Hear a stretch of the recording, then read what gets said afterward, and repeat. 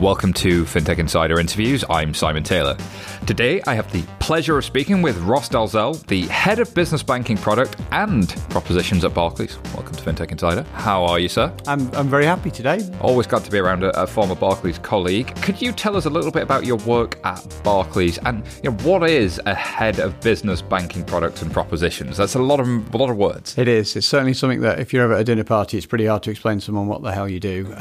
So I look after building all the products and new digital services that are sold to small businesses in the UK. So that can be the traditional stuff like current accounts and loans and savings accounts, how they're priced, what they do, what features come with them, how you access them, how you use them. So I look after all of that. But also some of the new things, which is perhaps what we'll talk about today, the new kind of services about how do we create value for small businesses, how do we make them more successful, how do we get them to take advantage of all these amazing new tools that are becoming available for them. We did an episode number, I think a couple of months ago, one of our news shows called SME is so hot right now. Small, medium enterprises have been traditionally very underserved. What would you say the challenges are if you are a small business right now? There's a really funny story about this. So the Open University ran a survey every 6 months for about 30 years with small businesses. And they asked 20,000 small businesses in the UK, what are the biggest problems that you face?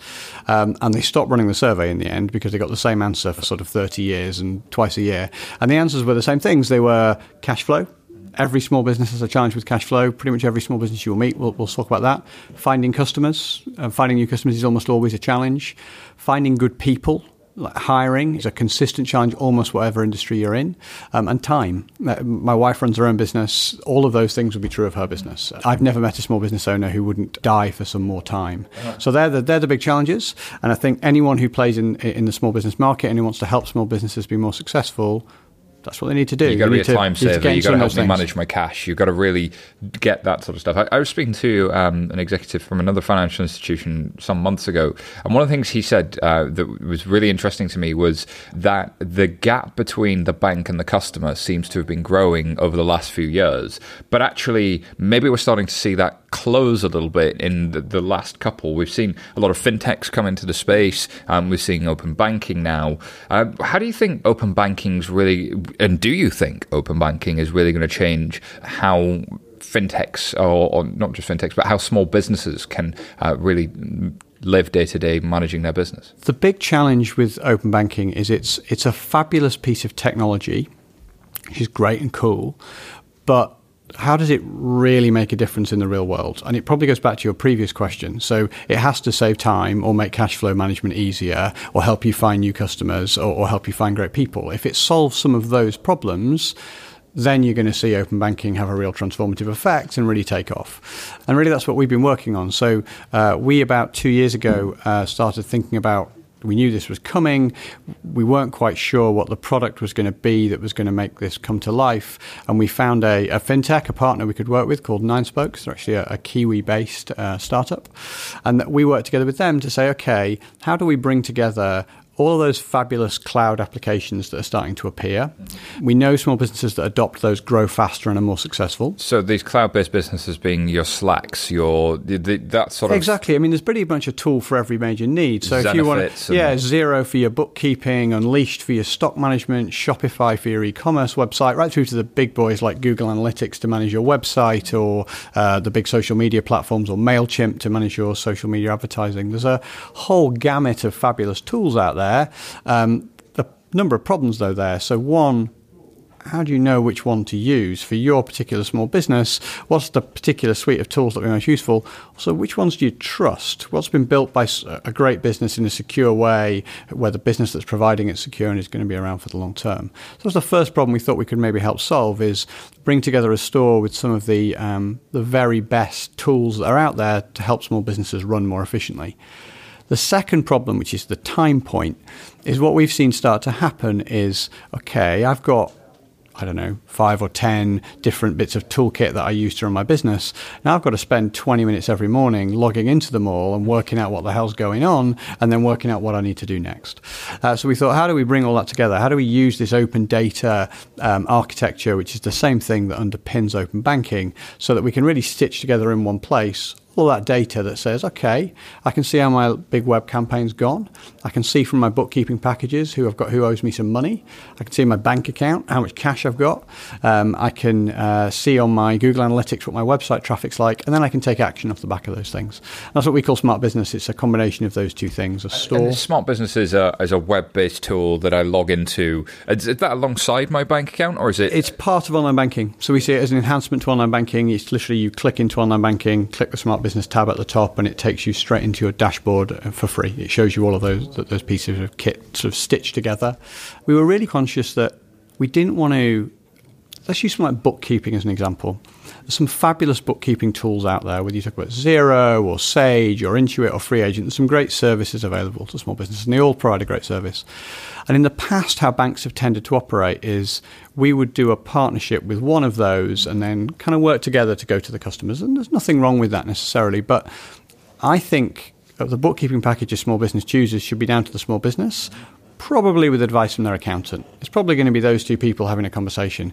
My job's to get out of the way. My job is to make sure whichever one you choose, it's easy for you to integrate it with Barclays and easy for you to use your bookkeeping and your banking side by side, which is what we've done. So in Smart Business, you've got all four of those packages. You can choose with your accountant which one you like. I genuinely don't mind. And if you've already registered for it, you just register your tool onto my platform, and then you can bring the two platforms together and make choices and work together. And so what does that experience look like? Because one of the things I've experienced running and been involved in running this 11FS, but also my own small businesses in the past, is generally pre-Smart Business, that you would have a feed from your bookkeeping to try and then you would try and reconcile with your bank, and the thing always seemed to break and the two never fit together.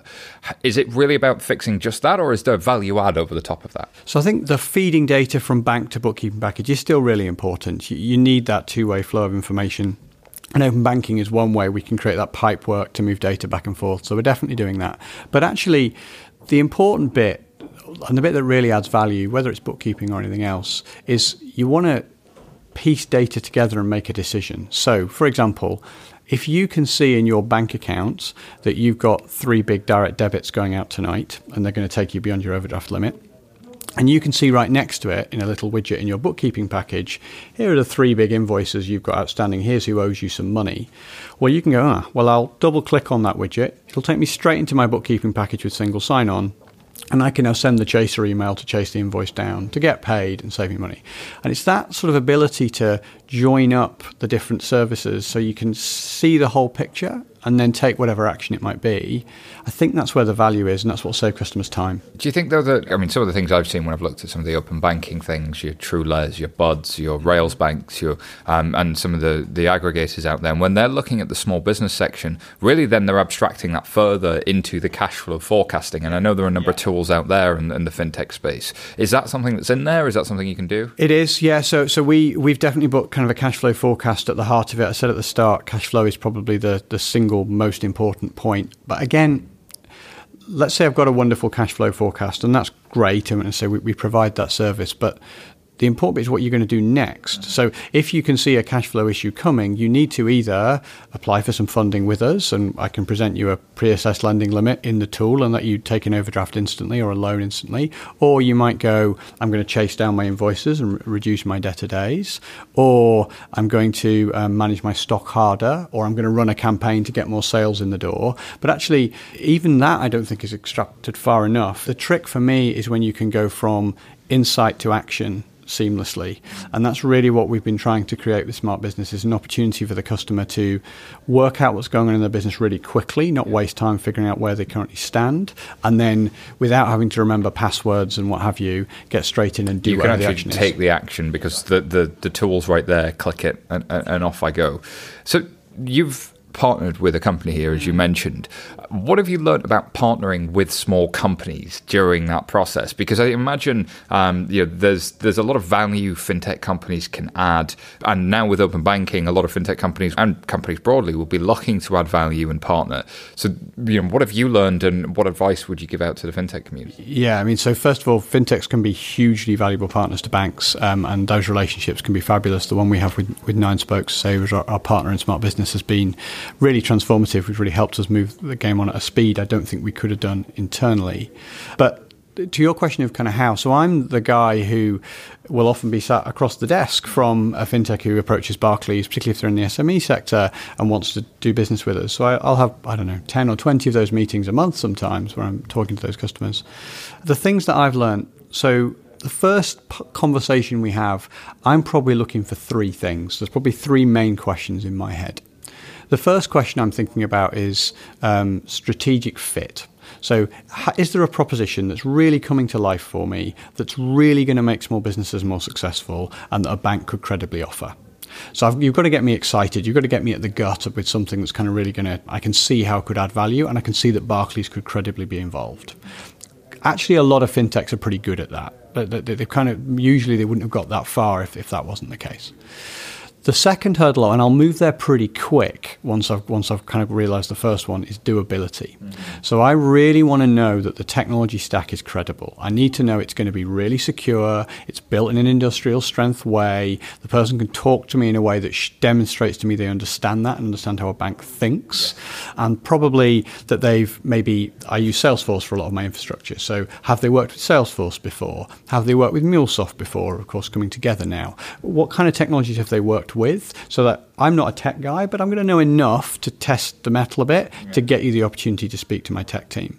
Because I'm usually partnering with a fintech in the name of speed and innovation, if I go, this is vaporware, isn't it? And there's nothing really under the bonnet, or it's not really industrial strength, I'll check out pretty quick. And I tend to find that part of the conversation is usually weaker than the propositional pitch. Yeah. So I think that's important. And the final piece would be, I need to be sure the business model is aligned.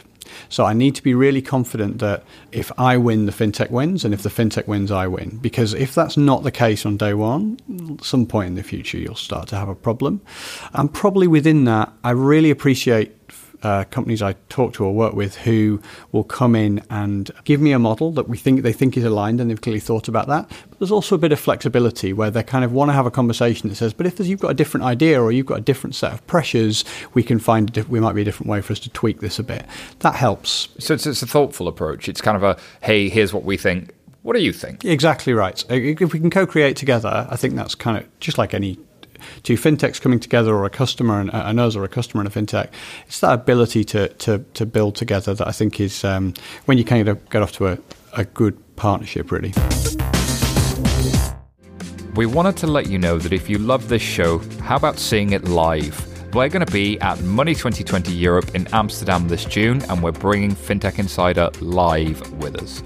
We'll be bringing the podcast to the main stage right before the drinks reception, and you can be there. Sign up for tickets now. Go to europe.money2020.com/register and use discount code 1811FS. That's 1811FS to get €200 off the ticket price. And what do you think drives value for end customers? I mean, you mentioned the four things that the SME sector looks for, but with that fintech, is it really about this time save? And if I'm a fintech coming to you on the proposition side, what should I be saying to get your attention? So it's tough to say, because clearly there's lots of different territories one can play in, but certainly something we're very thoughtful about at the moment is, particularly if you're going to play in the insights and the data space, something like our Smart Business product, then what we've learned is if you go and research that with customers, they'll always tell you they love it. I'd love more information. I'd love more insight. Yes, sounds lovely. And we all think that, but they won't actually use it necessarily, because it's a vitamin. It's something that it's one of those things you know you should do. Doesn't mean you will. So where we are kind of focused is to go, how do you get into the workflow of the small business customer? What's the thing he or she has to do every day that you can make easier? And if you've got a technology or a piece of capability that lets you do that, in my description was if you need to reconcile the bookkeeping package and the bank account, that gives you a reason to go there. And now once you're there, I can give you all these other really powerful insights that make your business more successful. But if you haven't got a product or a capability that really gets you into a workflow of a small business that helps them run their day better, do something they have to do more efficiently, adoption's hard yards in my experience. And so we tend to look for that. We tend to look for a partner who can work with, who gives us that option. Absolutely. So as you look into the next 2-3 years, obviously Barclays has done a lot with the RISE program and now Eagle Labs, and there's more to come. What's exciting you in the small business sector? What do you think the opportunities are? Obviously there was a lending gap and that's starting to close. We've seen Oak North just became profitable. I think there are a few things starting to happen. Do you think we'll see more of this? And do you think there's more things to come from yourselves? Yeah, I think so. So certainly we've got lots of exciting ideas and lots of ways we can take our products forward. The bit I'm both excited and scared about, actually, I'll probably answer with a bit of both. So I think there is some really transformative change coming to all industries. Banking is one through open banking, but to all industries. I'll give an example. I saw a company the other day called Tesla Loop. They're basically a taxi company that run between San Francisco and San Diego. It's about a 200-mile round trip. And they've been running a Tesla S night and day for 2 years. And this car's done 480,000 miles in 2 years, and all they've changed is the tyres. It's not driverless or anything like that. It's a driven car, but it's barely breaking down. Now, that's coming, right? Whether driverless cars are going to happen or when is a different conversation. I'm not qualified to say, but the electrification of the car fleet is probably going to happen.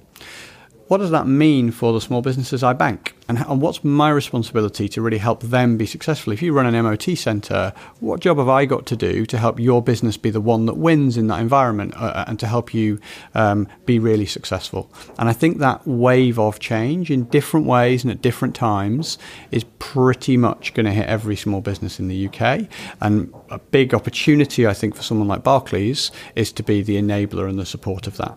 Providing funding, providing advice, connecting you up, providing you the tools. So that excites me and scares me. I think some small businesses will have a tough time. The change is difficult. The other big opportunity but bigger threat is cyber fraud, particularly small business owners. I work for a guy called Ian Rand, who's the CEO of Business Banking in Barclays. And he has a really nice analogy on this where he talks about fraudsters used to target the vulnerable. That was the target market they went after. It's an awful thing, and I see those cases every day, and they're not nice to see. They've got a new target market now. It's the busy. Because busy people are vulnerable too. If you're flat out and you've got 100 choices to make in the day, you can do a silly thing and you can share data or click on a link that you shouldn't click on. And small businesses are the target of that because there's no one busier than a small business owner. So I'm very thoughtful about how do we keep small businesses safe, let them use these amazing new technologies that are coming online, open banking and all it enables, open data more generally and what that brings, but keep them safe in an environment where they are under threat. And that's got to be banks with regulators and with the customer themselves actually kind of educating each other and working together. But I think they're both frightening, but also kind of opportunities in their way. And I think it's an interesting mix of ideas you've given me there. Before we finish the interview, which I can't believe how quickly it's gone, there's a couple of questions we asked, really to help people entering the sector and kind of like looking to get into fintech, looking to get into banking. First and foremost, like, what's the best career advice you've been given or would give? Best career advice I've been given or give. So I was thinking about this the other day, actually, why do I do the job I do? And I came to the conclusion, whenever I'm at my best at work, two things happen. One is it has to pull at my heartstrings. So I mentioned earlier, my wife runs her own business, my dad runs his own business, my mum runs her own business. I literally grew up in a small business. So I do the job I do at Barclays because I think we can help small businesses be more successful, and there's no people I respect more in this world than people who've set up their own business. I think it's the most incredible thing you can do. So it has to, any job I do that I'm going to be good at usually has to have something like that to it. It has to have a real emotional pull. And then secondly, it really matters who I work with. I need to really respect my peer group, the people who are in my team, who my boss is. The people are what, I spend more time in the office than I do with my wife and 2 young children. So it matters to me that kind of really works. So my career advice, which sounds a bit fluffy, but would be really clear on what are the 1 or 2 things that really, really motivate you, and be ruthless about seeking out an environment with those in them. Once it's got those things ticked, Everything else is easy. It's looking for those properties. It is. Rather than, because I think people go into their career looking for the job or the role that will be perfect, rather than the things. Yeah, exactly. The features. Yeah, the features of it. It's an interesting perspective. And like, how did you get started? Like, how did you get into it? My degree was in genetics and biochemistry, so I'm not a classical banker, I suppose. Which is an interesting point, isn't it? So many people that end up with a type of job didn't get the qualification for that job, but we assume we have to be qualified in that job. Yeah, so I didn't at all, and was considering doing a PhD in that route and realised I wasn't patient enough. So I got a grad scheme at a big energy company, actually. So I started off in the energy sector and then found this job called product management in big organisations. And in particular, as someone who'd never been trained in sort of management science or anything like that, I didn't really know that job existed in a big organisation or what it was. And what I found was there was this job where it was my job to find an opportunity or a threat facing the business I worked for, come up with a solution to that, pitch it to the organisation, get buy-in, deliver it, and see if it had the effect I wanted. It's kind of like being an entrepreneur, just inside a really, really big organisation with all the benefits and sometimes challenges that being in a really big organisation has. And really, the moment I found that job, I've done that job in different flavours ever since, because it's good fun. You get to build things. Absolutely. So where can people find out more about you or business banking at Barclays? Business banking at Barclays, go onto our website, barclays.co.uk/business. We're also on Twitter, so follow us on there. You can follow me on LinkedIn, more on LinkedIn than I do on Twitter in a professional capacity, but most of the content we produce as a team is all through our Twitter account. Fantastic. Thank you very much, Ross, for joining us on FinTech Insider. Thank you very much, Simon. And thank you for listening. If you like what you heard, subscribe to our podcast. Leave us a review on iTunes. Those reviews help us out massively. And, befriend us on Facebook or Twitter. We're friendly souls. That's all for now.